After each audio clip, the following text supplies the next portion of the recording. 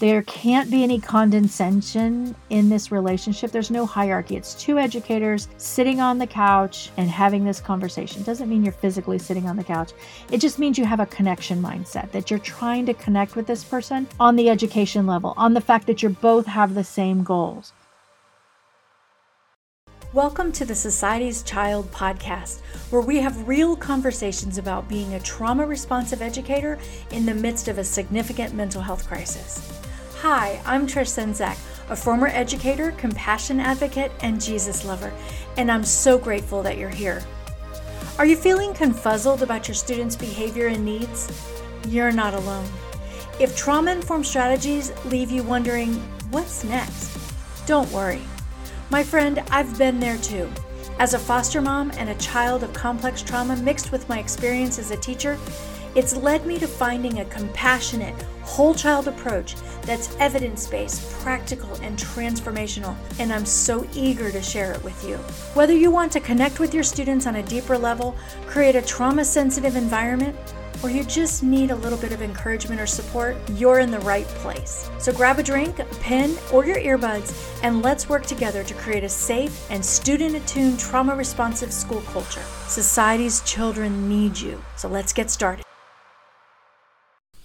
Hey again, friends. As I promised, we were going to do a follow-up from the last episode where we talked about resistance to compassion, which ultimately leads to a resistance to making campus-wide trauma-responsive campuses. So today I really want to focus more on helping the leaders work with those on our campuses who have a little bit of resistance around this. So I think in order to understand this, I think it'll be important to kind of look at the whys behind it and then give some practical tips and tools about how we can address these situations on a unique one-on-one basis.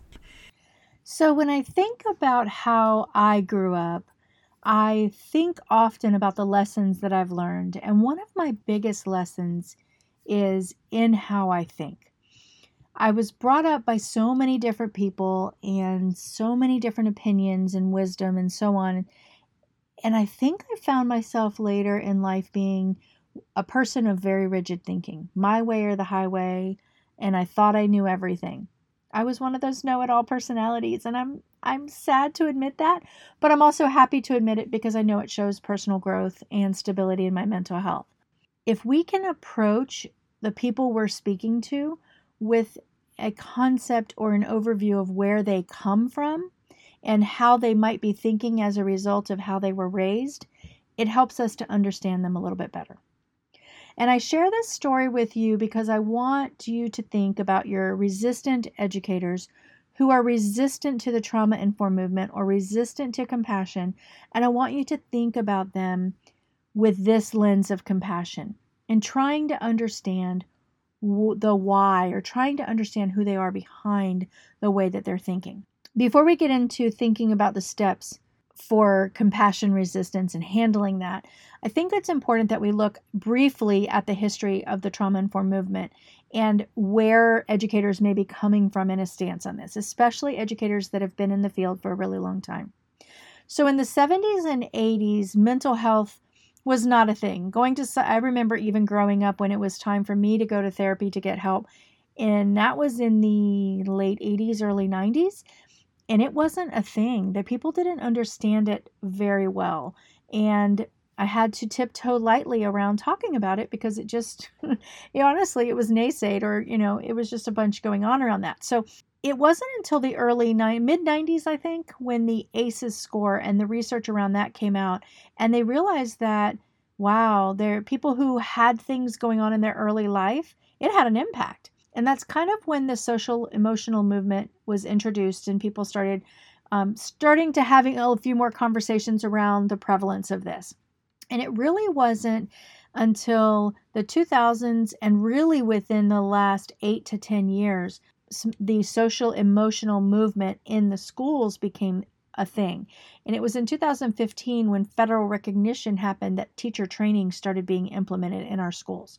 So when we think about the history, and we think about compassion and we think about educators who are resistant to this, we really kind of have to think about the context We may have to think about the trends and the changes that they've endured and gone through as they've gone through their educational career. We could also have younger people who might also be compassionate resistant, and there could be a lot of reasons for that as well. So I believe that no matter the trends, that we have to think about our mental health on our campuses. And notice I didn't say we have to think about our mental health with our students. We need to really consider the mental health of everybody on our campuses.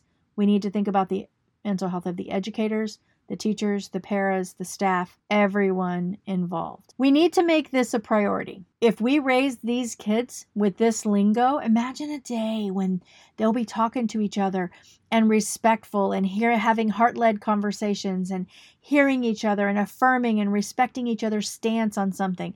We might just get to a place where we could have civil conversations. Of course, that's hard to imagine in a day where public scrutiny and public shaming and disrespecting each other. Of course, it makes sense that people would go, why try? A lot of times the apple doesn't fall far from the tree when we see students that have particular behaviors.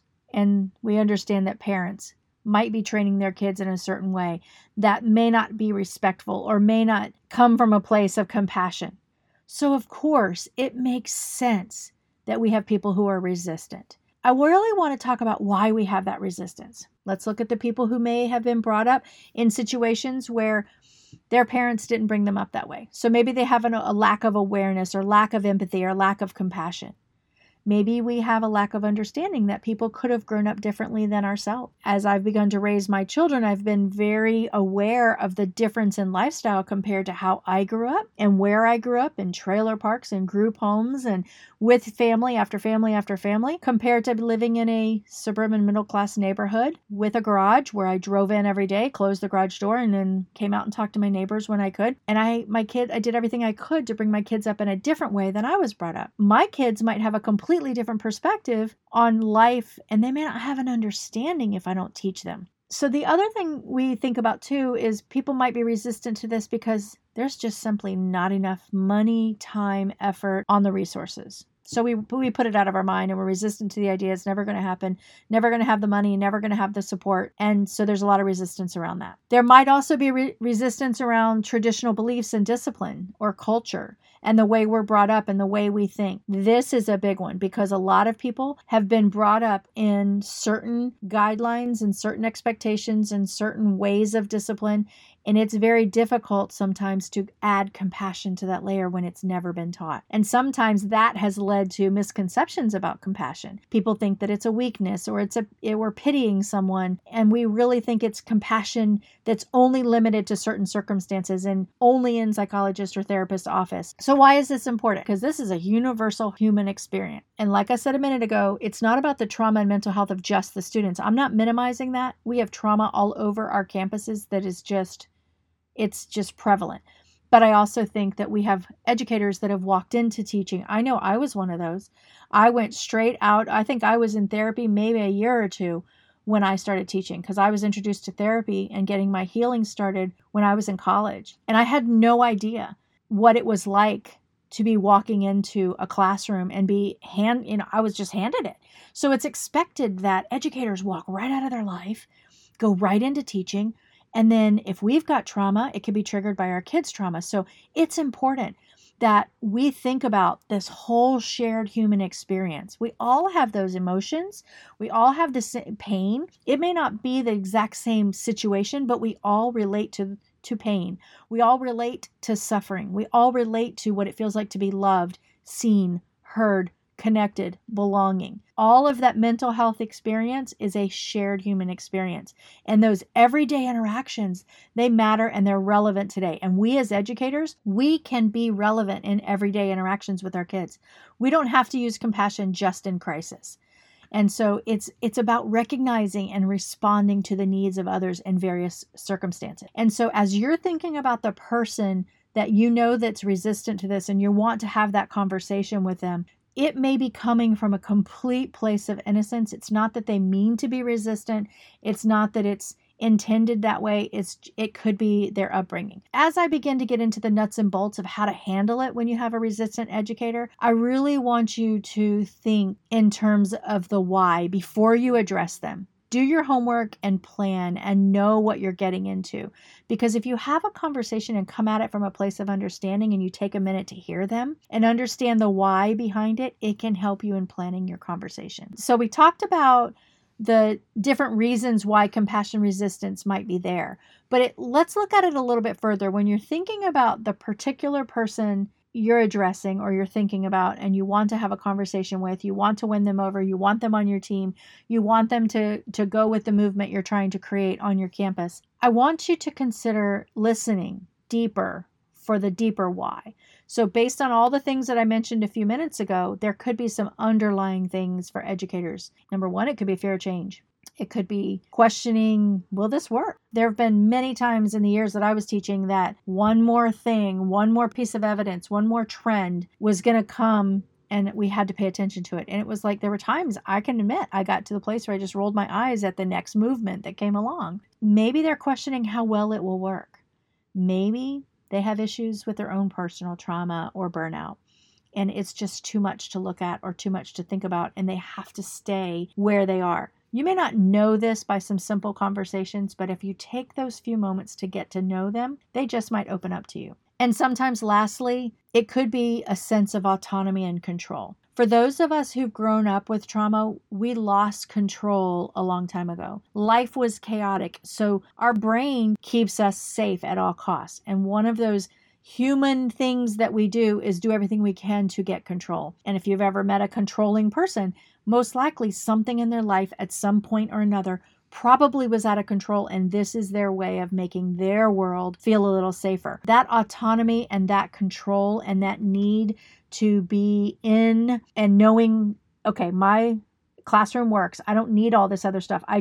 If I give in to this compassion, I'm going to lose control, or I'm going to lose my sense of autonomy in the classroom, and I'm not going to let them tell me how I'm teaching. So all of these things could be reasons, and I want to encourage you to, before you engage in the conversation, go see if you can figure out a little bit of insight about what might be going on with that person. It might take you 10 or 15 minutes to just have a conversation with them aside or get some ideas on what's going on. So let's talk about the tips for having that conversation.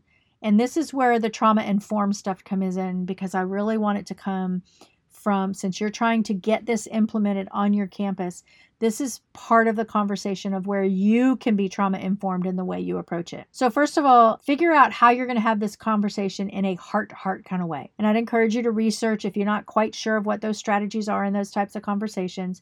You got to figure out what it means to engage this type of personality. Only you know the types of things that you've engaged with this person on, and you know this type of personality, so you can research and understand what it means to have a heart-to-heart and what kinds of things you'll need to do to engage this person. And the most important thing you can do is number 2, and this is probably should be the overarching theme in everything. You're going to model what you're asking for. What it is, and we'll talk about this in some future episodes, but just in a nutshell, we know that students do well when there's connection, felt safety, and co-regulation. Connection, everybody likes to be connected. There are researchers out there that talk about how it's an innate need for us to be in communication and in connection with other people. We also want to feel safe, and I'm not talking about coming through metal detectors type safety. I'm talking about our brain searches inside, outside, and in relationship 4 times every second to know whether my body and my sense and my anxiety feel safe. And that's another podcast subject for another day. We also know that students and people do well when there's co-regulation, when both people keep it together in conversation.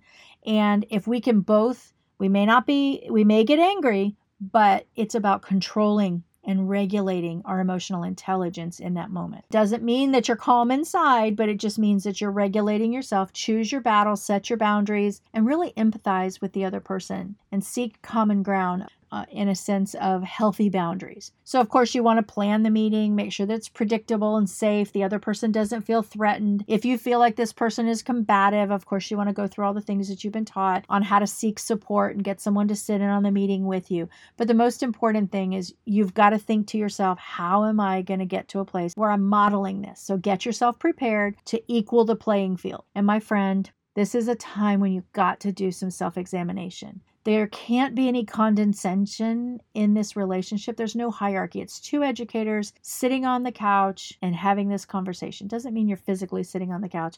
It just means you have a connection mindset, that you're trying to connect with this person on the education level, on the fact that you both have the same goals. So if you plan and prepare this in the right setting with active listening, using I statements, focusing on your solutions, all those things that they say to do with conversations, and plan for ways that it's going to happen.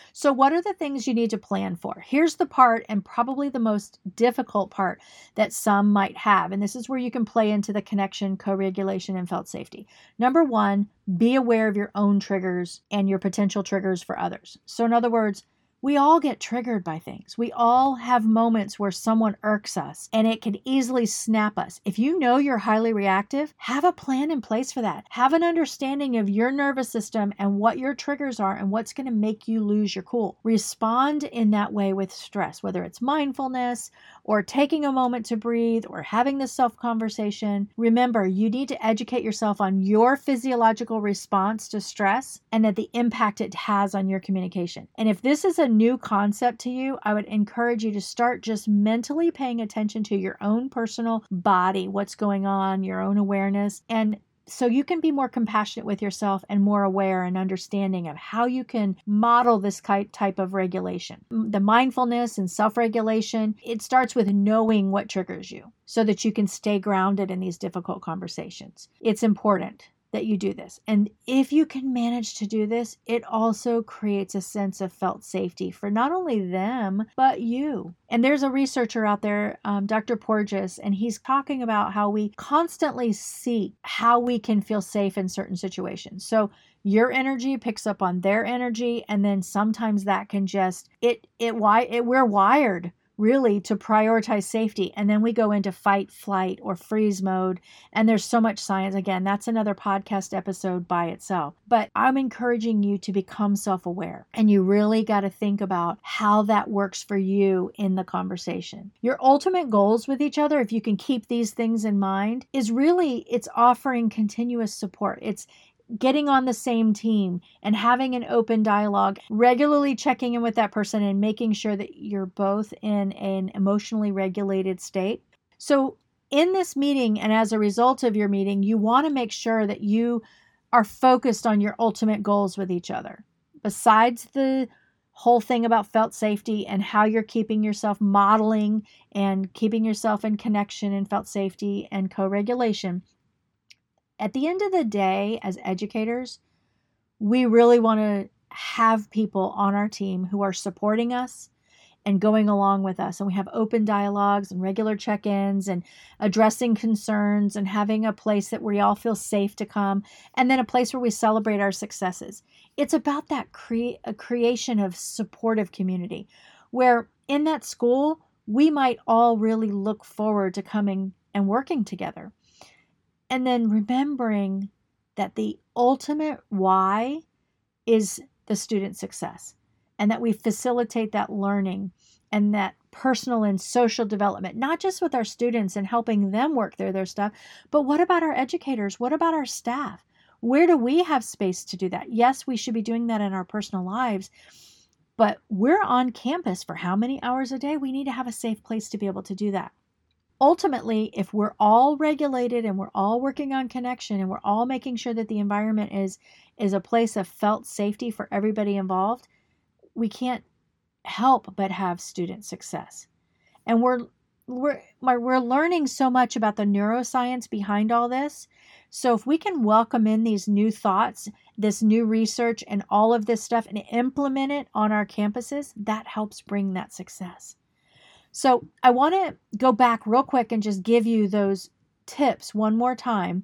Just number one, make sure that you're looking at the why and you're looking at what's going on behind the surface before you have the conversation. That's all about planning and preparing for your meeting. And then be aware of your personal triggers and your potential triggers, and then trying to have an idea of what their triggers might be. You may or may not know. You might know this person really well. But really modeling that regulation for them, that's number two. Once you know and you do your self-awareness and you kind of get a sense of what your triggers are, you can plan ahead of time. And then really paying attention to the modeling of the regulation so that you can, number 3, create the sense of felt safety for both the other people in the room and you, because you're the person leading the meeting and you're the person working with this resistance, and you're really wanting them on your team. You're wanting them to help you create this campus-wide compassion movement. And in order to do that, you've got to have these difficult conversations. I do believe that by integrating these principles into the school culture and into all of your administrative practices, that leaders on campuses, you can contribute to a more regulated and trauma-informed educational environment. I know it in my heart. This can be global if we would just do this. This approach not only benefits individual interactions with each other, the teachers to the students to the teachers, and then the parents and their relationships. It promotes the overall well-being of the school community. And I really, really believe that we can get to that place. There, my friends, I hope you have it. This is super exciting to me to think about that you're listening to this and you're willing to implement this and go forward with it. It is something that is so needed. So thank you for listening. Until we meet next time, please know that you're being prayed for. I cherish each and every one of you and thank you for listening. If you're finding this information helpful and want to join us in our Facebook group, check us out, Society's Child, Solutions to Creating a Trauma-Responsive Setting over in Facebook. We'd love to have you join us and continue the conversation there. Hey, amazing educators, thanks for tuning in. If you found this episode helpful, I'd love for you to hit subscribe and leave a review. Even better, share this episode with a colleague. And hey, I'd love to connect with you on social media. You can even join my Facebook group for some extra support and a dash of inspiration. I've left all the links in the show notes. Until next time, my friend, remember, you're not alone on this journey. You've got this. Keep making a difference and stay teach-tastic.